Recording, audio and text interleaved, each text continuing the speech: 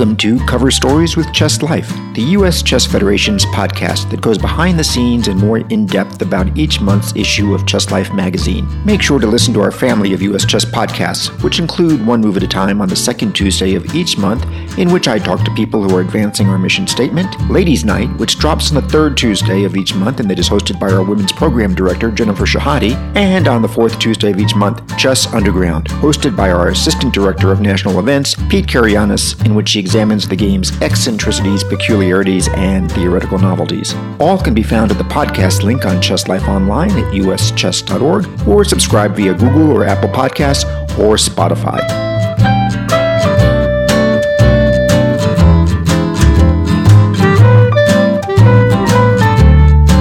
Grandmaster Joel Benjamin is our guest today. He was last on the show in September talking about the World Senior and the U.S. Senior events. I gave an extensive introduction recapping his career on that show, so let me just briefly say here that he earned his Grandmaster title in 1986, then became a three-time U.S. champion, winning in 1987, 97, and 2000. He is the youngest inductee into the U.S. Chess Hall of Fame, entering in 2008 at the age of 43. He is here to talk to us today about his cover story in the November Chess Life, remembering Grandmaster Pal Benko, who died in August at the age of 91. Welcome back to the Cover Stories with Chess Life podcast, Grandmaster Joel Benjamin. Thanks, Dan. It's great to be here. And it's too bad it has to be for a remembrance article because, you know, Grandmaster Benko was one of the really good guys in chess. He definitely was. I mean, the silver lining is that when great players die, that then we start to remember them better, you know, and he, I think he'd been living in Hungary over the last several years and, you know, just kind of having a quiet life away from public eye. So at least we have the opportunity to appreciate what a great career and fascinating life he had. Did you have any kind of personal relationship with him? I knew him a little bit. You know, as I said in the article, I don't know if I could, you know, say that he was a personal friend of mine, but, you know, we certainly were friendly. And, you know, if we would, you know, see each other at, you know, we didn't see each other so much at tournaments, you know, when I was a professional, because we didn't really intersect that much in those years. But, you know, sometimes he would, you know, he might come to the Manhattan Chess Club and he would always, you know, he'd always have something to show. He'd have some interesting games or problems or end games. And he enjoyed holding court and showing the stuff off. And, you know, I was always very enthralling for me, you know, there always much to learn from him. Now, you just said that you didn't compete at many tournaments at the same time, but I'm curious because in this day where video is so common, we know what the board behavior is like for so many of our top players. Did you see him enough that you'd be able to describe what his behavior was like at the board? Was he the kind to be, you know, leg shaking or smoking a cigarette? What? That's a good question. Well, I would imagine that there was a bit of shaking because he was an habitual time pressure addict. You know, he was pretty up there with the most time scrambly players of all time, and that was one of the things that definitely held back his career. And you know, of course, he's famous for blundering rooks, but you know, that was because he never had any time on his clock. So you know, probably where I saw him the most would have been less formal events. I probably played in blitz tournaments with him, and I sort of have a picture that like I said, he probably did get kind of fidgety, you know, when the clocks got low. You cite the great book Pal Benko: My Life, Games, and Compositions by Benko and International Master Jeremy Silman as your main source for this, and in that bio, Silman, in the introduction, calls Benko an artist first over a sportsman or scientist. Do you agree with this assessment, especially considering Silman's later comment that Pal was always at the forefront of opening theory? Yes, I think this is a pretty reasonable statement. I mean, first of all, consider the fact that he was he was a composer. You know, he made great endgame studies, and he made problems of every variety, not just your garden variety main three, but all kinds of alternate type of compositions, as anyone who reads the book can see in in some of those late chapters.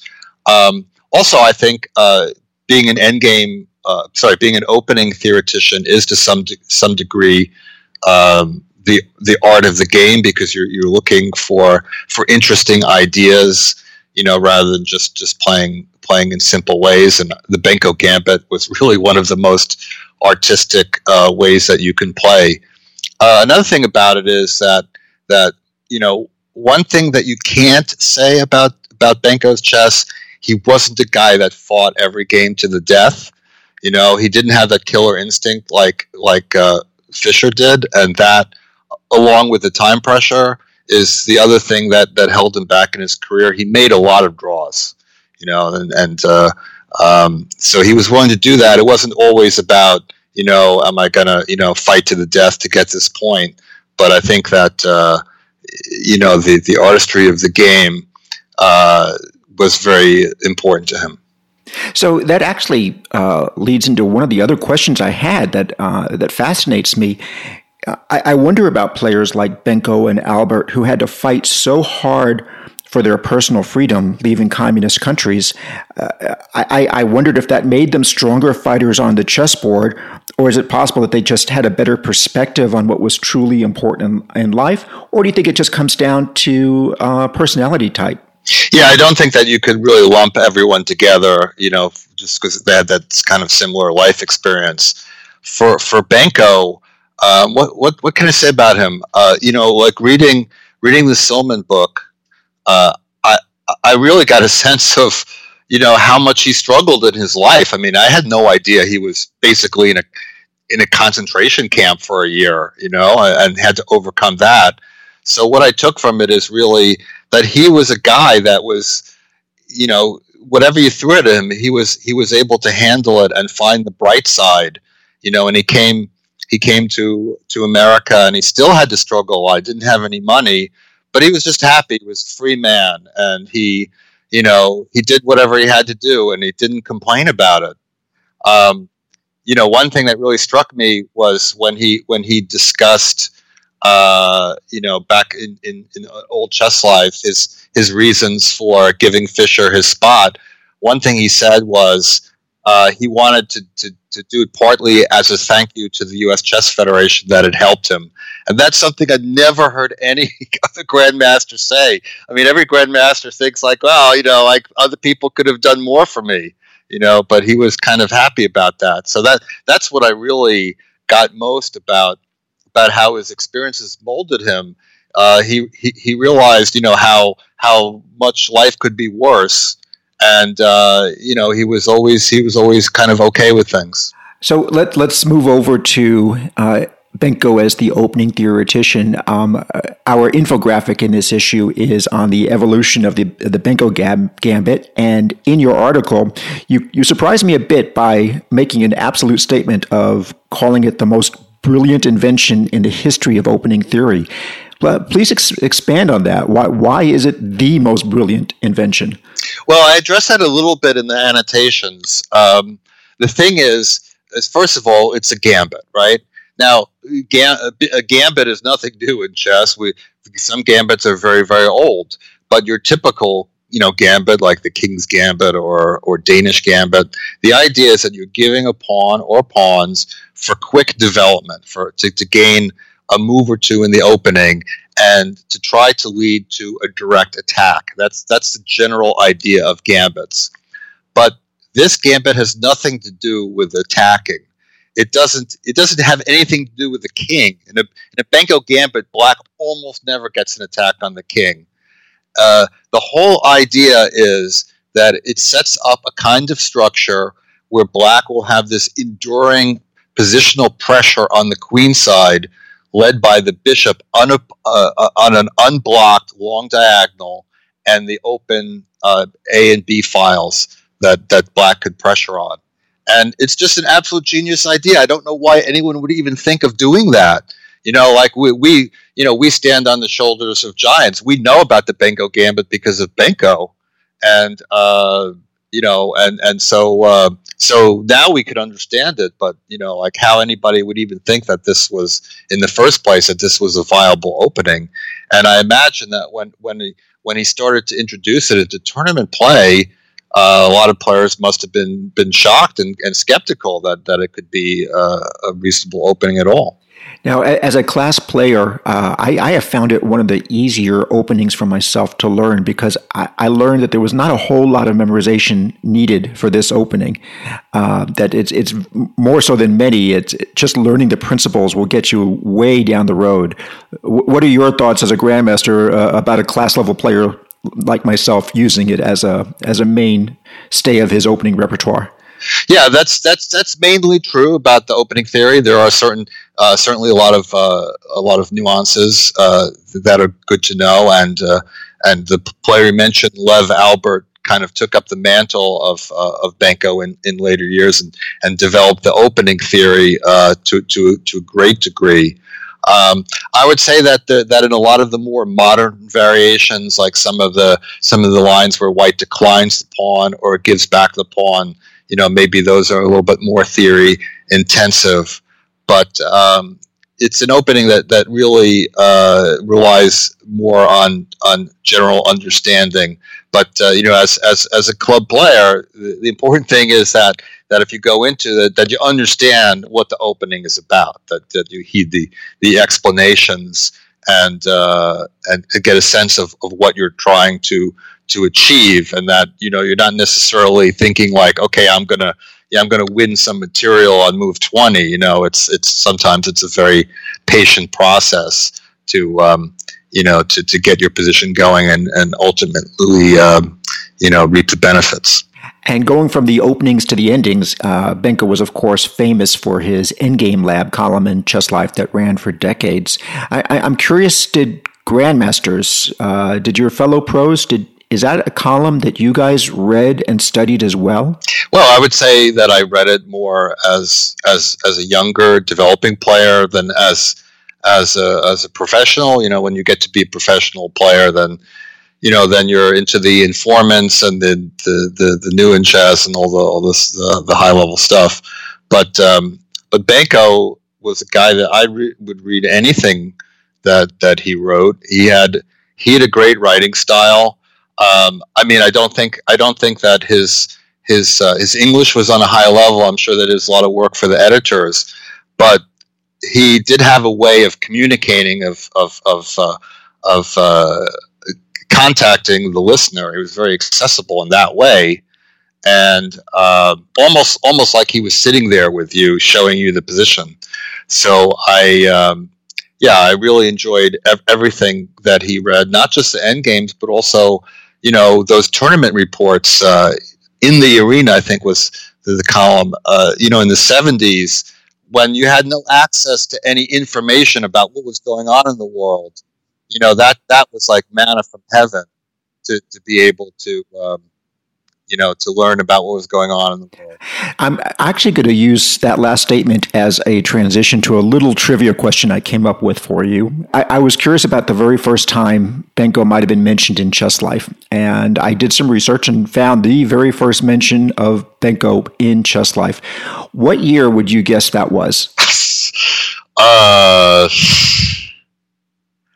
Well, let's see. Well, we're really talking about chess.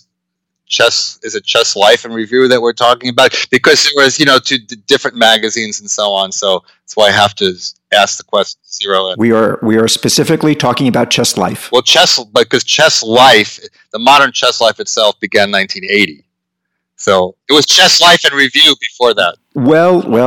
So we're going for the history of Chess Life goes back to 1946, and it was called Chess Life when it was a bi-weekly newspaper at that point. Because there was Chess Life and there was Chess Review that later merged. So that's why I'm giving you time about this. Okay, so all right, so the Chess Life side of it. Well, then I have no idea. Probably, let's see, probably around the time that he first got to America. So probably like in the late 50s, like 1958, something like that. And you're within 10 years, so we'll call that a win for you.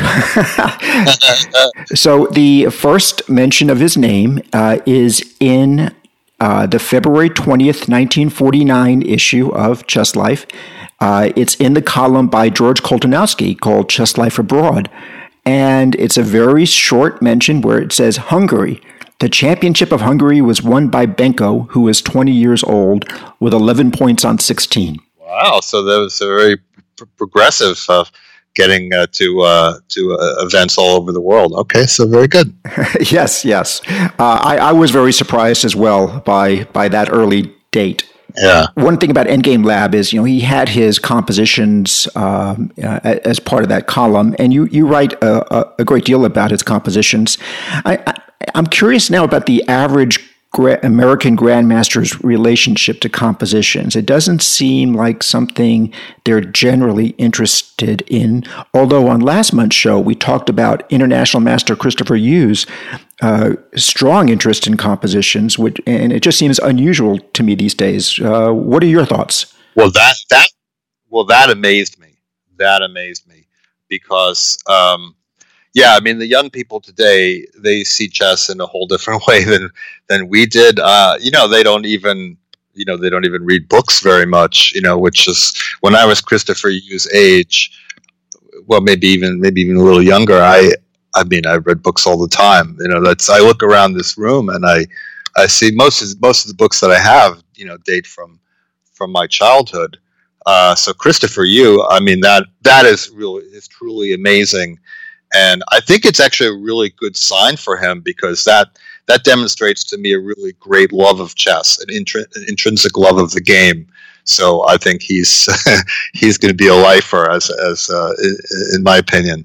But to speak to other grandmasters, I would say that in general, grandmasters don't really seek out problems, But I don't think that we buy these books very much and go through them and so on. However, if we see one in a magazine, or Pal Benko would come to the club, or anybody else would say, "Look, I got this problem." Sometimes grandmasters would sit around and somebody would show some problem, and that was always entertaining. Everybody would always get into it. So it wasn't something that we would seek out and spend a lot of time on, but enjoyed being shown stuff and working on it. And you also wrote about something that was really interesting to me about chess. His interest in pre-chess, and because that jumped out at me because one of the very first issues I received of Chess Life as a brand new U.S. chess member in the late 70s was an issue that had a picture of Benko and Bisgeier playing a game of pre-chess, and you indicate how you played with him or played with Benko. One thing I'm curious about is pre-chess seems to me much more logical than Fischer Random or Chess 960. Do you have any sense of why pre-chess, where you're starting by placing the pieces on the board one by one, didn't make it, but Chess 960 did? Oh, well, I think part of it was pre-chess was before its time. The idea that theory is taking over, we have to change. Okay, I think Capablanca said that in the 1920s, but before the computers, it wasn't really true. And now it's a thing that people think about all the time. Like I was kind of amazed by the attitude of a lot of the juniors at the U.S. Junior. Like a lot of them don't like to play long time control games because they think like, then because everybody plays opening theory and then you can't do anything. So it's Fischer Random is certainly coming along at a better time, but I would say one of the advantages, and I say that kind of in air quotes, of Fischer Random is that it is random, that it takes takes the ability of the players to know what the position is going to be beforehand, and therefore makes it a little bit more difficult to prepare the openings. The thing about pre-chess is that really the pieces tend to get set up in the same places. You almost always put your bishops on A1 and H1, and then okay. After that, it could be different. I guess it doesn't really matter that much. But probably you're going to put your rooks in the middle, and your your knights or queens. You put maybe your knights on C1 and F1, and you always you tend to leave the square on the B file and the square on the G file for last, and you put your king. You're going to put your king there pretty much every time. You're going to get your king out of the center. One thing about pre-chess one thing about Fischer Random is that your king is often in strange places, and you have this bizarre castling, which makes the game even more incomprehensible. But I guess it's kind of fun. You have surprising castling. So I guess it's that complexity in the face of all this opening theory that people kind of like. Also, it just came around at a time when it was easier to publicize it, and of course, having Fischer's name attached to it, is a big deal as well. But I was just reading some things that Benko wrote in the book, and it seems to me that that Fischer Random Chess really kind of sprung from what Benko was trying to do, because they were friends and they had many conversations. And Benko really thinks that Fischer, got it from him. And another thing you mentioned in the article that may have been a strike against pre-chess is that almost always you said the kings would be set up on opposite wings. Yeah. So eventually, you kind of the kings wouldn't necessarily be on opposite wings, because you would have the choice of which side you're gonna put it on. So basically, Black had the choice. Black had the choice of the kings on opposite wings or the same wings, which is why I fared much better against Benko with Black, because with Black I put my king down on the opposite side and went for an attack, and with White the kings went on the same side, and it was a positional game, and it was much rougher for me. This pre-chess discussion just really shows how varied his chess life really was. We've talked everything from endgames and compositions and opening theory to world championship play, and then even this variant. So he absolutely lived a life devoted to all aspects of chess. Yeah, he had his hands in all aspects of the game. Part of what made writing that article so daunting is to say is to really cover everything that was a major part of his chess career, because he was like the ultimate Hall of Famer. I mean, he could be in the Hall of Fame just for his compositions alone. And on top of that, he was a candidate level player and an 8-time winner of the U.S. Open and the inventor of the Benko Gambit. So he enriched the chess community in so many ways. Well, let's move on to our best question contest. It's sponsored by U.S. Chess Federation Sales, the official chess shop of the U.S. Chess Federation. U.S. Chess Sales is the largest chess retailer in the United States. From chess books, software to DVDs, from chess pieces to clocks to computers, U.S. Chess Sales is your complete one-stop chess shop.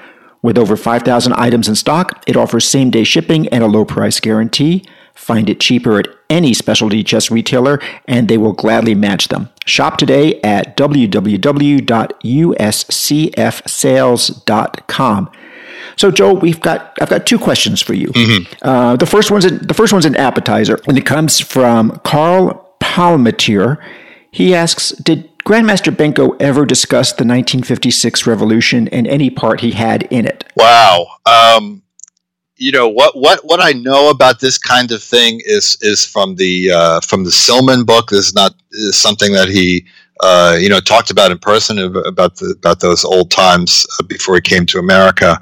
But I'm trying to think. I don't recall really reading anything about that. It seemed like after his first failed attempt to escape from Hungary, he seemed to describe that period as kind of keeping his nose clean and biding his time, and just waiting for another chance to escape. But I don't remember reading anything about that. I don't claim to be the Benko expert. I really know a lot about Benko now because I read the book and I did research for this article. But as far as I know, nothing there. Okay. And for the question that I've selected as the best question, it comes from Chad Oliver. And Mr. Oliver, thank you for your question. And your $50 gift certificate is waiting for you in your email inbox.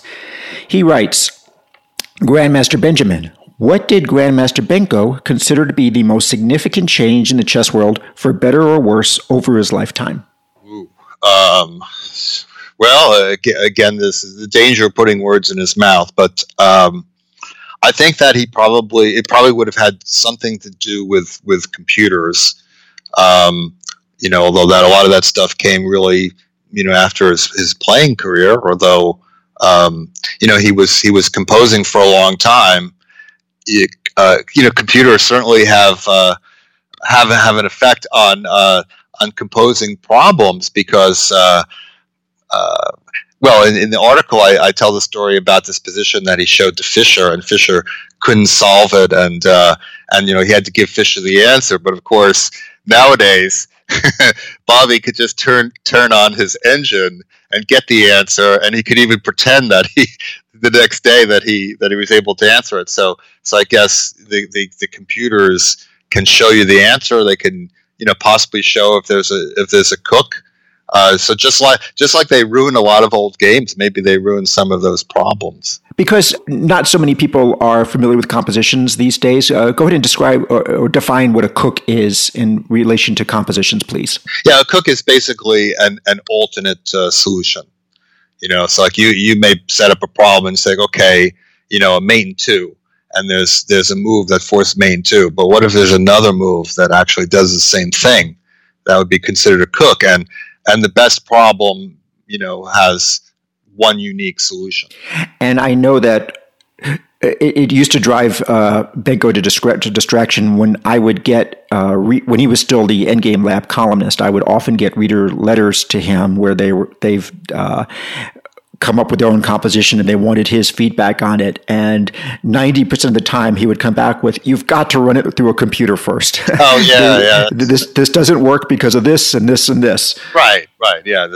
But that's the thing, is that now you can get that feedback. I mean, probably everybody just wanted to connect with Benko anyway, brush with greatness. But yeah, you can check on your own whether something works. Let me just amplify a little bit that question. He probably, his playing career really kind of ended before. He stopped really when we got to the 70s. He was no longer like a serious international player. Like at the time that he stepped aside for Fischer, he didn't see himself as a contender for the world championship anymore. And he was playing in open tournaments, but by the mid 70s, he was really kind of tapering off on the playing. So he really didn't, as a player, he didn't really make it to the age of the computers. But I'm sure that given that it was still the 1970s when he was working on pre-chess, he certainly would have thought that. That the rise of computers and databases and eventually engines and how they affected opening theory, he probably would have felt that it was a completely different kind of challenge to be an opening theoretician in the 90s or the 2000s than it was back in his prime. Mm-hmm. Mm-hmm. Well, Joel, it was great having you on. It feels like we haven't left since you were just on 2 months ago, but thank you for joining us again. Yeah, well, what are we going to talk about next time? Well, you tell me what your next cover story is, and I'll tell you what we're talking about next time. Hopefully it'll be a more pleasant topic than discussing someone's recent demise. Well, so, the death of someone is a sad thing, but, I look at Benko, and Benko, he had a really amazing life and a very challenging life early on, and his reward was that he lived to 91.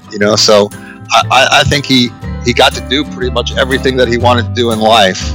So I think when you pass away into those circumstances, then it's a better thing. I agree. So again, thank you very much, and look forward to having you on the show again in the future. My pleasure. Thank you for listening to Cover Stories with Chess Life. Our podcast will return on the first Tuesday of next month, when we will again be making a deeper dive into the pages of Chess Life. US Chess is a 501c3 nonprofit organization whose educational mission is to empower people, enrich lives, and enhance communities through chess. To become a member, go to uschess.org and click on the Join button, where you can find a membership option that is right for you. As a member, you enjoy rated play, print and digital copies of Chess Life for Chess Life Kids, and you help US Chess grow the game. If you are already a member, consider clicking on the Donate button at uschess.org. Thank you, and good chess.